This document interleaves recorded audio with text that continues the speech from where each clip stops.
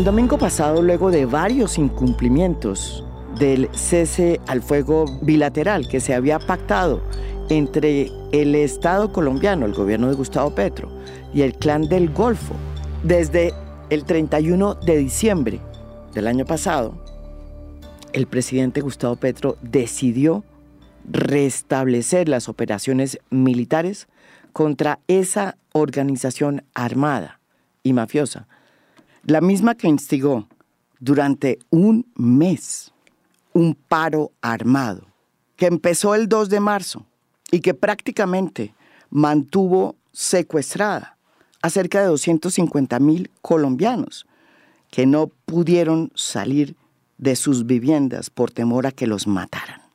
¿Dónde está el derecho a la movilidad? ¿Dónde está el derecho a la salud? Ahora se enfrentan a la población civil. Increíble. Y lo único que estoy pidiendo, déjeme pasar. Déjeme pasar.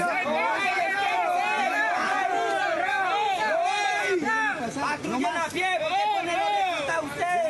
No les estoy pidiendo más. Por favor, déjame pasar. No me vas a dejar pasar.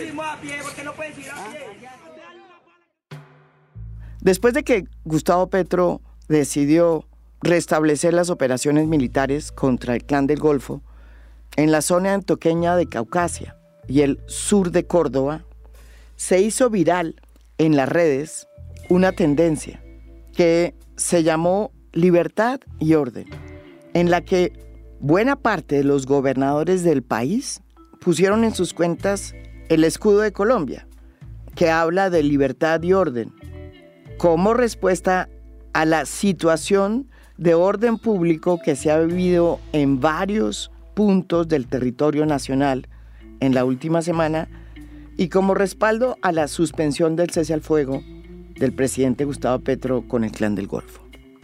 En las redes, la imagen del escudo del país se volvió viral y la impulsaron gobernadores provenientes de departamentos como el Guaviare hasta departamentos como San Andrés.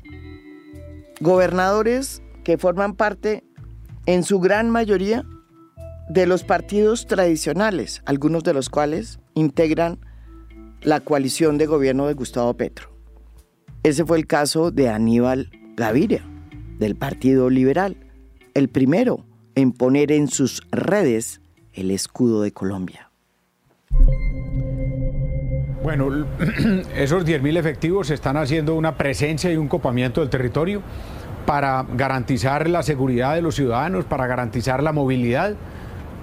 Hoy tenemos a la fecha más de 60 caravanas que se han acompañado, pero la orden es clara de mantener la presencia en el territorio y de avanzar en ofensiva frente a estos grupos criminales.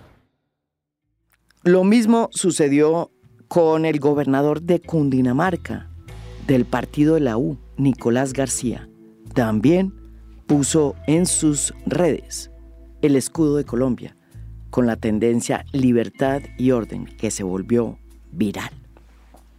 También se hicieron presentes, desde luego, partidos que no forman parte de la coalición de gobierno y que se han declarado en los últimos meses independientes, casi que en la oposición, como Cambio Radical.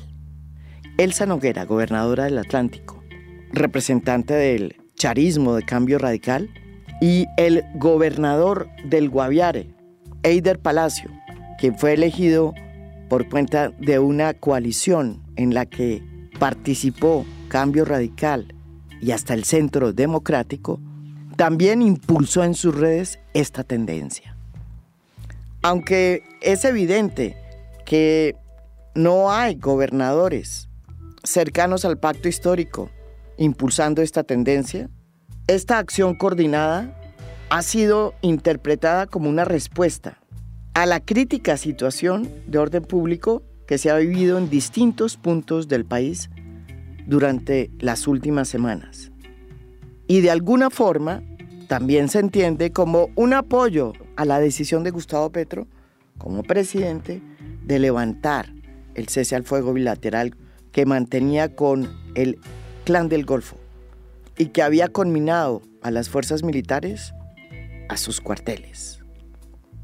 Gobernadores como el del Meta, Juan Guillermo Zuluaga, han salido ya a decir a los medios que, si bien es cierto, apoyan la paz total, también creen que la autoridad y el monopolio de las armas por parte del Estado tiene que prevalecer en todo el territorio nacional. Libertad y orden. Este es el anhelo hoy de todos los colombianos, pero también es el mensaje de los gobernadores de Colombia al gobierno nacional, en que lo acompañamos en la búsqueda de la paz, pero creemos que la autoridad siempre debe prevalecer, el apoyo a nuestra fuerza pública, y que los grupos al margen de la ley que no entiendan el mensaje generoso del gobierno, sea aplicado todo el uso legítimo que nos concede la Constitución y la ley para mantener siempre la libertad y el orden. Además de los mandatarios regionales, se sumaron a la tendencia pues algunas figuras de la oposición al gobierno de Gustavo Petro, como el ex candidato presidencial Fico Gutiérrez, los senadores Miguel Uribe Turbay y María Fernanda Cabal, o el exministro de Defensa Diego Molano. Más allá de lo que muchos quieran interpretar detrás de esta tendencia que hizo viral el escudo del país y que estuvo impulsada por casi todos los gobernadores del territorio colombiano, pasando por la Federación Nacional de Departamentos, lo que deja claro este episodio es que la paz total atraviesa su primera crisis. Todavía no está en cuidados intensivos, pero tiene por lo menos una falla cardíaca. La paz total tiene varios actores.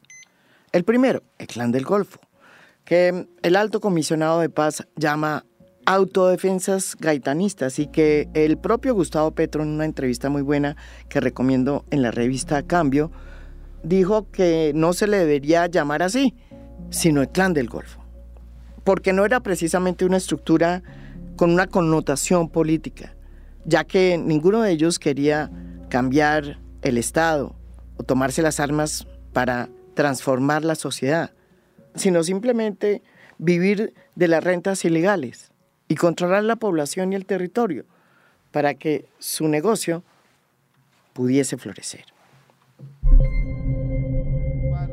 De narcotráfico y cobro entre mafias, más el cartel del Golfo que se llama autodefensas gaitanistas, como se quieran bautizar, todo eso, pero que no son gaitanistas. Sí, que no tienen gaitanistas sino el nombre. No harían eso. Sí, entonces eso es un... En otro lado están las disidencias, un grupo para nada despreciable, todas unidas según informaciones de la propia inteligencia militar, llegan a tener 4.500 hombres armados.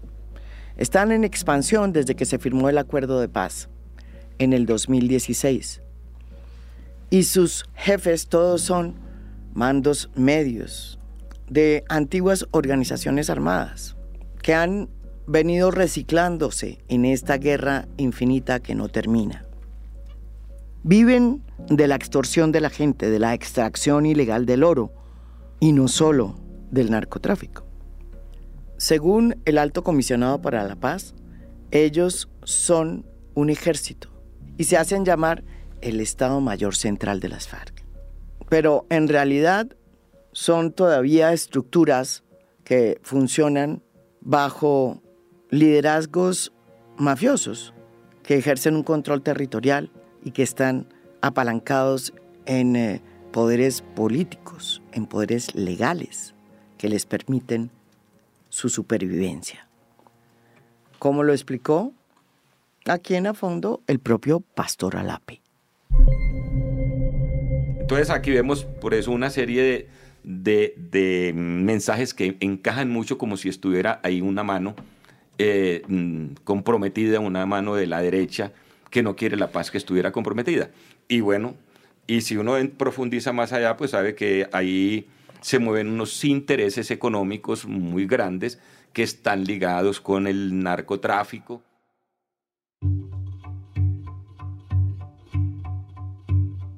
El único grupo armado que integra la paz total, con el que el gobierno de Gustavo Petro todavía no ha pasado sino de una etapa de diálogo y de acercamientos. Es la segunda Marquetalia, que se creó, dicen los que la crearon, por cuenta de una traición al acuerdo de paz que se le habría hecho a Iván Márquez y a Santrich, quienes decidieron volver a la guerra, porque según ellos ya no tenían garantías para quedarse en la paz.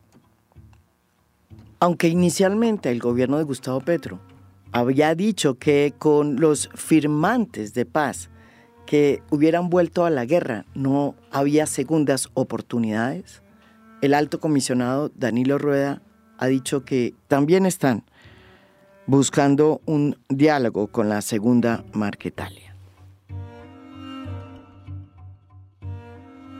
Indepaz hizo el seguimiento sobre el cumplimiento del cese al fuego que tanto el Clan del Golfo como las disidencias habrían hecho desde que se decretó ese mecanismo.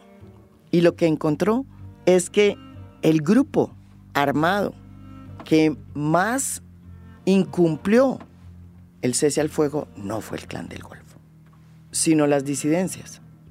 Pero que en el caso del Clan del Golfo, lo que afectó profundamente el balance de las cosas fue que en la última semana el Clan del Golfo, molesto por la quema de las dragas, decidió arremeter contra la población civil.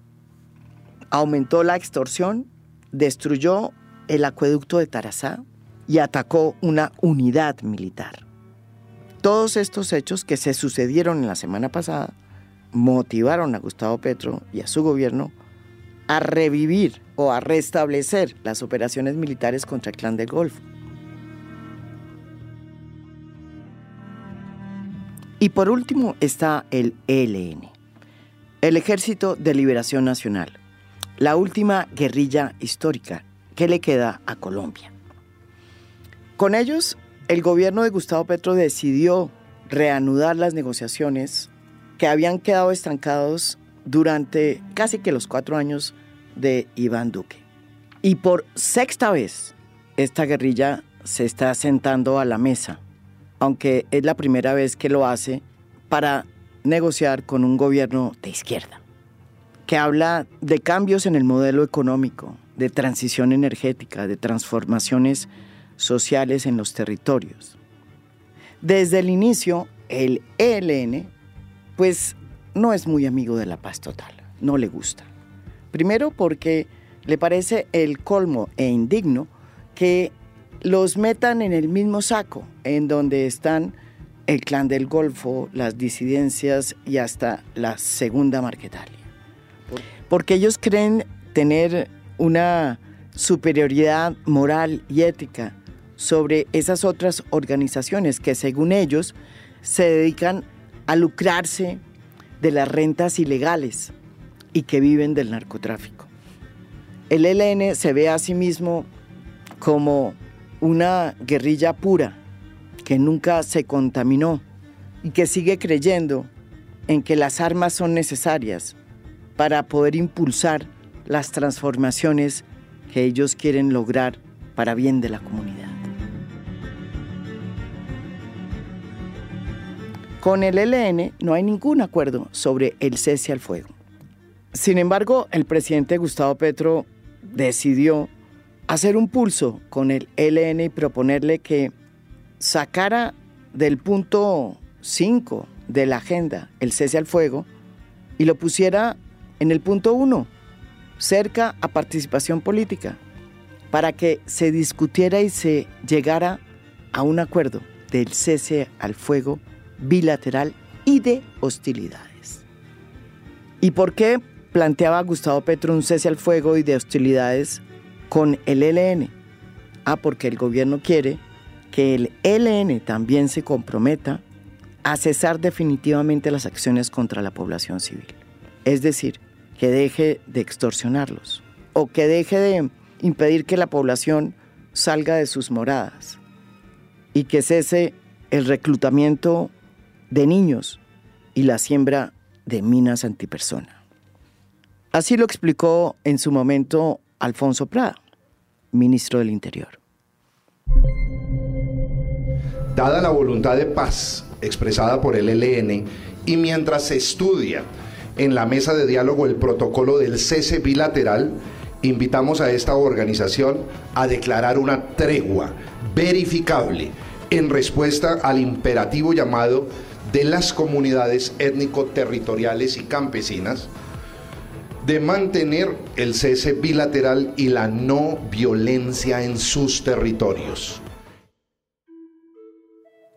La primera gran dificultad que tiene la paz total es precisamente esa: cuadrar todos los micos de esta foto, que son muchos. Y para eso solamente hay una persona, el Alto Comisionado para la Paz, que tiene a su cargo en este momento 5 mesas de negociación. El segundo tema es que crece en el ambiente político, que además está minado por la cercanía de las elecciones regionales, que la paz total está siendo incapaz de controlar el incremento de la violencia y que el país está al borde de caer en manos de la anarquía y que hay que reinstaurar la justicia y el orden.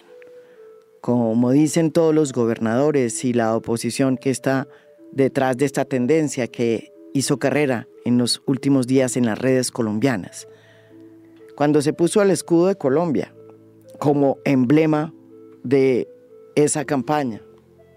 Para el presidente de Indepaz, que ha seguido estudiando meticulosamente cómo ha sido el cumplimiento del cese al fuego de varias de las organizaciones armadas que pactaron ese instrumento con el gobierno de Gustavo Petro, esta tendencia con su hashtag que se tomó las redes en las últimas horas en Colombia, tiene un claro objetivo político que no coincide mucho con los datos que ofrece la realidad en materia de índices de violencia, que según Indepaz no superan todavía ese año fatídico del gobierno de Iván Duque, en el que el Clan del Golfo acometió el Plan Pistola.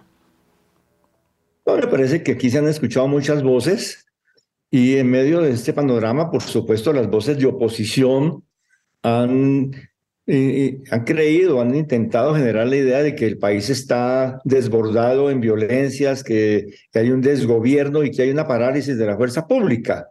Entonces, por eso levantan este lema y yo creo que eso forma parte del aprovechamiento político de una situación donde hay problemas, pero que de todas maneras se colocan en un lenguaje para presionar al gobierno a romper la estrategia de paz total y a volver a una política de mano dura, es decir, a que el petrismo haga duquismo. Eso es más o menos la lógica de algunos de estos actores en el panorama nacional.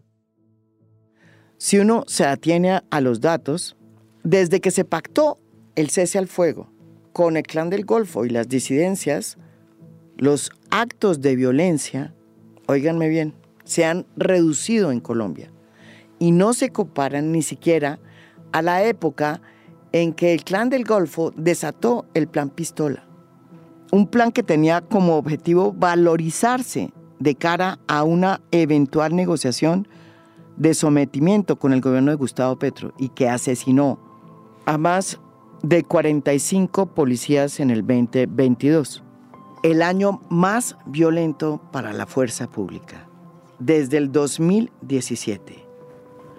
Y a pesar de todo eso, ningún gobernador de los que hoy ha salido a protestar por la falta de justicia y orden levantó su voz.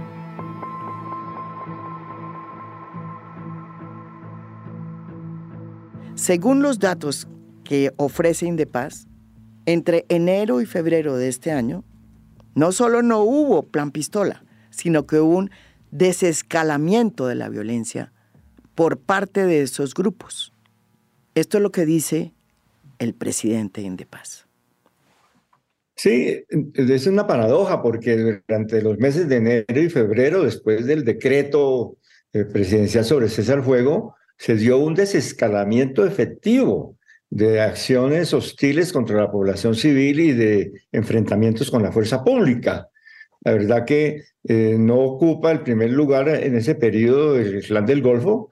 Por el contrario, el primer lugar está en el Comando Coordinador de Occidente. Lo que pasó realmente es que con las acciones del gobierno en contra de la minería criminal, contra los dragones y la maquinaria pues, pesada, se desataron no solamente las movilizaciones de protesta alentadas por el Clan del Golfo, lo que pues cabe dentro del manejo de una situación civil, sino acciones realmente terroristas, como la destrucción de la tubería del acueducto de Tarazá, que dejó pues en situación crítica a 48.000 personas, la destrucción de cerca de 10 vehículos, entre ellos de transporte público, el ataque a la misión médica, a una unidad militar, la acción de un fusil en contra de la fuerza disponible y la amenaza de extender esa situación de bloqueo de carreteras y de desabastecimiento, no solamente a estos 16 municipios bajo Cauca y sur de Córdoba, sino a toda la región. Entonces, una situación que se convierte en insostenible y que yo creo que es parte de la explicación del por qué el gobierno toma la decisión de suspender el decreto. Y aunque en el caso de las disidencias de Iván Mordisco hay también datos que dicen que incluso están cambiando su política de deforestación por la de preservación del bosque, pues simultáneamente están desplazando a los exmiembros de las FARC que están hoy en ETCRs como el de Mariana Páez o el de Colinas, en el sur del país. Así lo registra el presidente de Indepaz. Se han presentado en este año, van 3 asesinatos de líderes firmantes de la paz y por lo menos en uno de esos casos hay presunción de que se trata de disidencias, lo mismo que las amenazas en los ETCR, que afortunadamente ha habido una solución coyuntural, transitoria a la situación que se venía denunciando en mesetas. Ahora, ¿qué tenemos? Tenemos, y eso hay que decirlo, también desescalamiento, sobre todo en toda el área de influencia de Mordisco, lo que alguna vez se habló del bloque oriental o frente suroriental post-FARC, ¿no? Hechos fatales, tanto asesinatos como masacres han desescalado para todo ese agrupamiento. Ahora, hay una situación pues está siendo motivo de alerta y es la del Comando Coordinador de Occidente, con hechos como los que se presentaron ahora esta semana pasada en Caldono, por ejemplo, el ataque con armas y con disparos, que están los videos aterradores por los disparos, pero admirables por la resistencia indígena.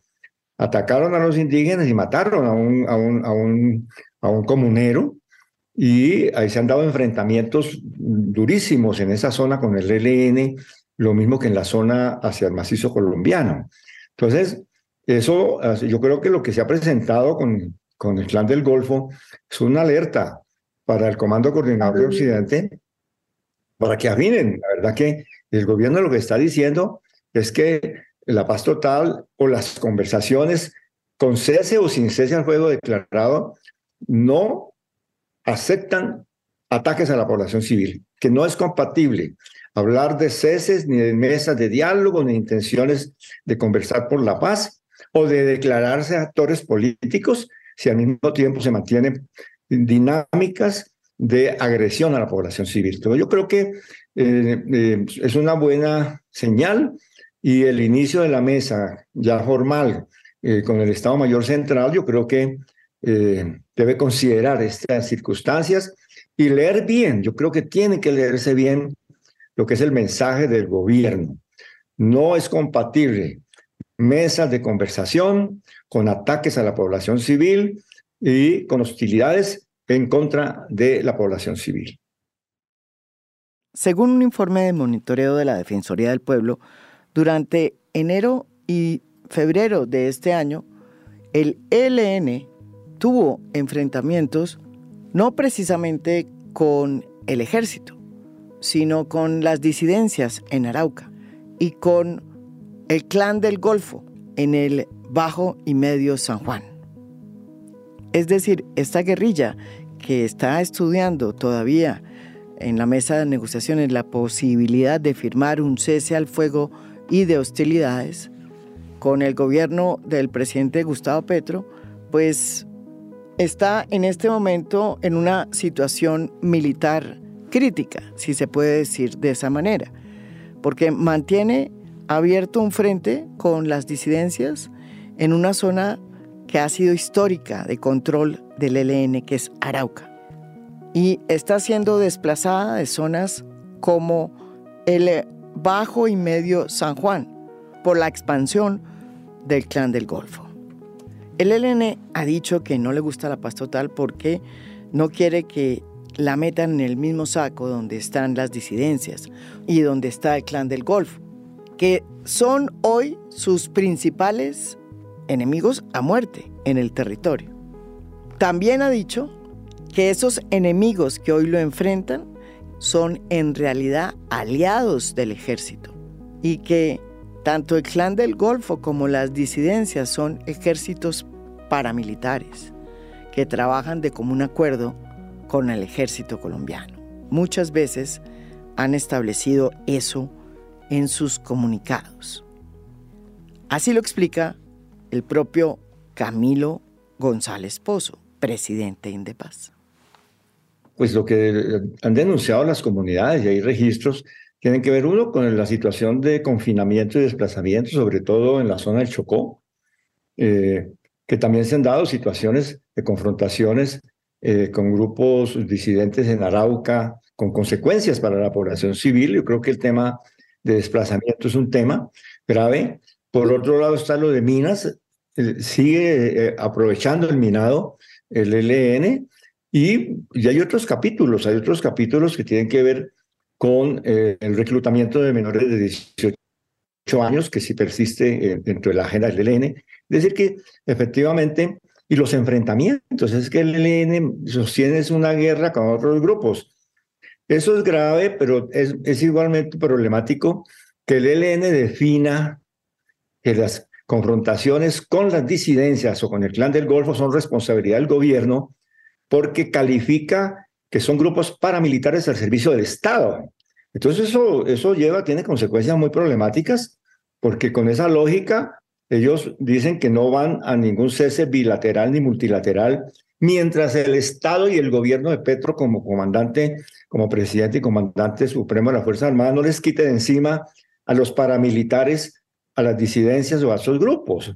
Entonces yo creo que allí hay problemas muy gruesos a clarificar, que desafortunadamente no están en la agenda de una manera explícita en la que está en la Declaración de México.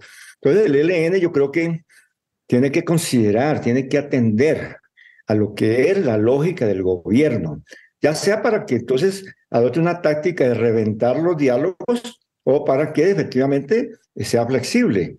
Y es que el gobierno da un mensaje: ninguna agresión a la población civil es compatible con la política de paz total. El Acuerdo de México, que ha dado mucho que hablar, está integrado por un gran preámbulo que habla del Acuerdo Nacional como último objetivo de la paz total y de la negociación con el ELN. Pero, sin embargo, habla muy poco del cese al fuego y de hostilidades, que fue tema al que de alguna manera el propio Petro obligó al ELN a introducir en su agenda como prioritario para que se discutiera en México, y no de cualquier forma. Para Gustavo Petro era muy importante que se abriera paso un cese al fuego y de hostilidades, es decir, uno que conminara a la organización armada, que en este caso era el ELN, a dejar de impactar negativamente a la población civil a través de la extorsión, a través del secuestro, a través de la siembra de minas antipersona. Para Camilo González Pozo, la nueva agenda que se pactó en México pues tiene cosas muy interesantes e importantes, como por ejemplo el tema del acuerdo nacional, como objetivo máximo de la paz total. Pero a él le hubiera gustado que el tema del cese al fuego y de hostilidades no hubiera quedado tan relegado en los acuerdos de México. Esta es su opinión. Pues la verdad que en ese documento, que es muy importante, ha sido ponderado porque detalla la agenda y tiene un preámbulo muy importante sobre el acuerdo nacional y demás. Lo del cese al fuego está por allá, más o menos perdido, y el alivio humanitario y el cese de hostilidades o cualquier daño a la población civil no aparece. Me parece realmente problemático porque esa ha sido la orientación del presidente de la República y eso está bien que pase de agache una vez, pero definitivamente es una de las debilidades de la agenda. La agenda no dice, punto 1, alivio humanitario, protección a la población civil, garantías de no daño a la población civil. Y eso, por supuesto, que es lo que se está ahora reclamando, es orientación, afortunadamente, del gobierno y que ha sido reafirmada en estos días. Yo creo que el mensaje presidencial está en esa misma línea. De modo que yo creo que para las sesiones, la ronda que tienen prevista en La Habana, deberían de considerar y tomar nota, yo creo, de esta circunstancia. De modo que el tema de protección a la población civil, de alivio humanitario, de cumplimiento de las normas del derecho humanitario, de cumplimiento del derecho de gentes y de todas las garantías para la población civil, queden completamente expresas, declaradas como asuntos que son obligaciones del Estado, por un lado, la sujeción a las normas del derecho humanitario y de los derechos humanos, y como obligaciones éticas, políticas y de todo tipo, hasta estatutarias del ELN. Yo creo que eso sería una ganancia para la mesa, generar un ambiente muy importante. Sería también una ganancia para el ELN, que el ELN no suelta ni media. Entonces yo creo que sería muy importante que en esto diera un paso que lo beneficia el proceso y también beneficia el ambiente para esa mesa. Varias cosas se concluyen en esta primera crisis que ha tenido la paz total. La primera de ellas es que la paz total tiene más enemigos de los que uno se imagina. Y que no están agazapados, sino que la mayoría de ellos están en la superficie y se pavonean sin ningún problema. Están dedicados a crear la percepción de que la paz total lo que está haciendo es acabar con la institucionalidad y el orden de Colombia. Y con la tranquilidad y la paz con la que estábamos viviendo bajo el gobierno de Iván Duque, imagínense.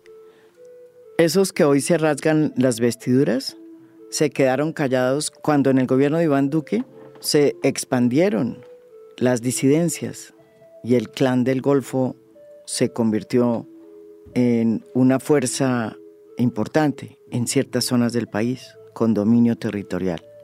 Hasta se emocionaban que el gobierno del presidente Iván Duque no hubiera implementado el acuerdo de paz, porque ese acuerdo de paz había sido una entrega del país a las FARC.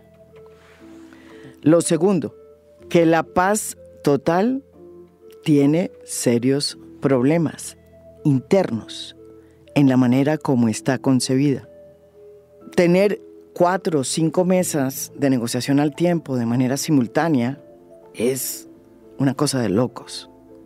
Y sobre todo que cada una responda a una estrategia distinta también. Y tercero, el ELN. Una guerrilla que por 6ª vez se sienta a hablar con el gobierno y que no ha querido avanzar en el tema del cese al fuego y de hostilidades. El gobierno de Gustavo Petro ha dicho que el objetivo de la paz total es el gran acuerdo nacional. Ese mismo acuerdo nacional que invocaron hace casi ya 30 años, cuando se hizo la Constitución del 91, carta en la que participó de manera clave la guerrilla recién desarmada del M-19. Es innegable que se necesita de un acuerdo nacional entre diferentes, pero entre diferentes que no estén armados. Y allí debería llegar el ELN, sin armas. Y por qué no, hasta las estructuras políticas que sostienen al Clan del Golfo, pero desarmados. El objetivo final de la paz total, también lo dijo Petro, es hacer la política sin armas. No se nos olvide. Esto es A Fondo, un podcast original de Spotify. Mi nombre es María Jimena Duzán.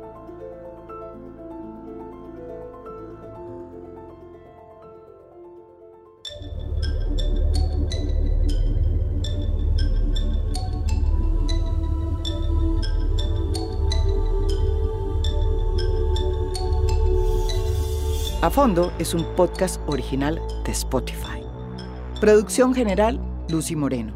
Editor de contenido, Michael Benítez Ortiz. Postproducción de audio, Daniel Chávez. Y Blue Velvet. Música original del maestro Óscar Acevedo. Gracias por escuchar. Soy María Jimena Duzán.